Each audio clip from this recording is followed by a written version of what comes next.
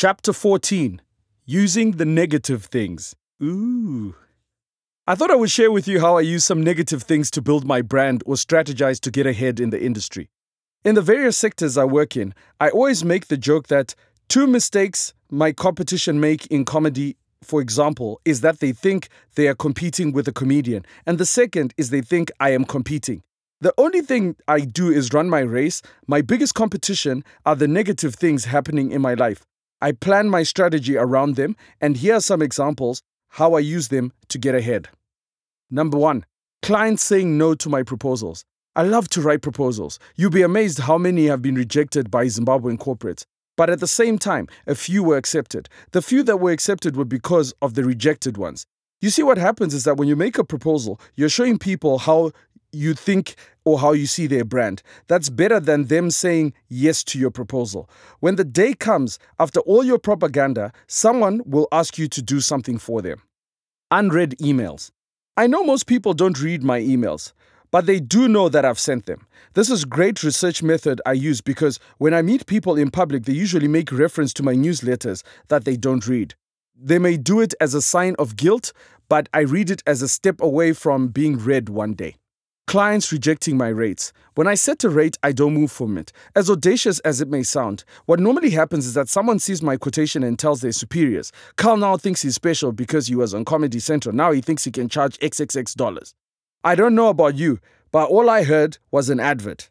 That's what compels the boss to come to the shows, buy a ticket, see if I'm worth that amount. Also, that news travels fast. I learned this when I realized that I know, let's say, Tuku or job praise is free without ever having talked to them.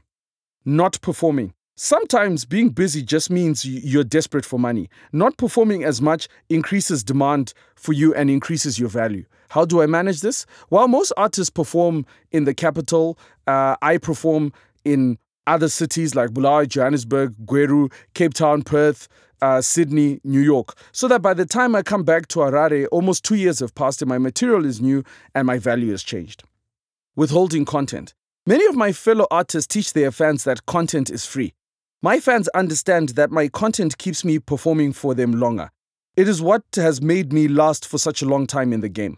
Let others go viral and disappear after a year, but that's because this model is just not sustainable. Get TV deals first before you start putting stuff out there for free. If you ever see me upload anything, it's a teaser or promo for an event that stimulates ticket sales, which keeps me performing longer. I am happy, my fans are happy. Win-win situation. Talking to haters. You see, if you want news to spread fast, tell a hater. I'll give you an example. I went to Victoria Falls to do 2 shows over Christmas, and I had a third one on Valentine's Day. Knowing that I had not advertised due to budget constraints, I know I would sacrifice the first show for the last 2 shows to work. As expected, we had 7 people. First thing I did was to go online and make sure all the haters knew about it. I knew they would share between them, comment, write about them. They basically helped me to sell out the next 2 shows. Never underestimate the power of your enemies. Sharing bad news. Whenever you share a status, you want more shares, views, etc. Put a negative sounding title. People love bad news than good news. In the early part of my career, knowing you couldn't make Robert Mugabe jokes would land you in hot soup. So I decided to make jokes with the words Robert Mugabe instead. There's a big difference. While I was not making fun of Robert Mugabe, I chose instead to mention his name as many times as I could in my sets. Starting from the bottom. You start from the bottom, but you aim very high. I love to start something from the bottom because people discuss the underdog. For example, I want to build a comedy dome and it seeks to convince 20,000 people to buy a $10 ticket in advance. Because I know that this is impossible, the knock-on effect is that people are talking about my failure enough to people that will convince those I've spoken to build the dome anyway, right? Plus, remember that this project doesn't only rely on crowdfunding, it also relies on work that I'm doing behind the scenes.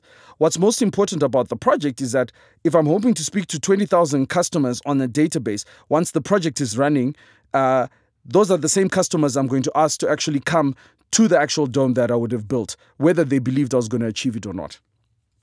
Just being Zimbabwean.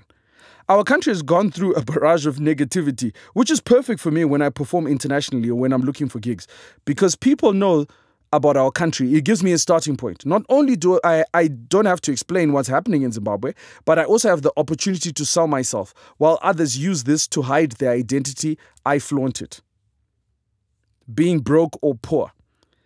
I always find that when I have no money, I am more honest about my circumstances because of that, I get to connect with more people. I get humbled by our economy many times, and it forces me to be more innovative, more resourceful, and more creative. So that's it for chapter 14.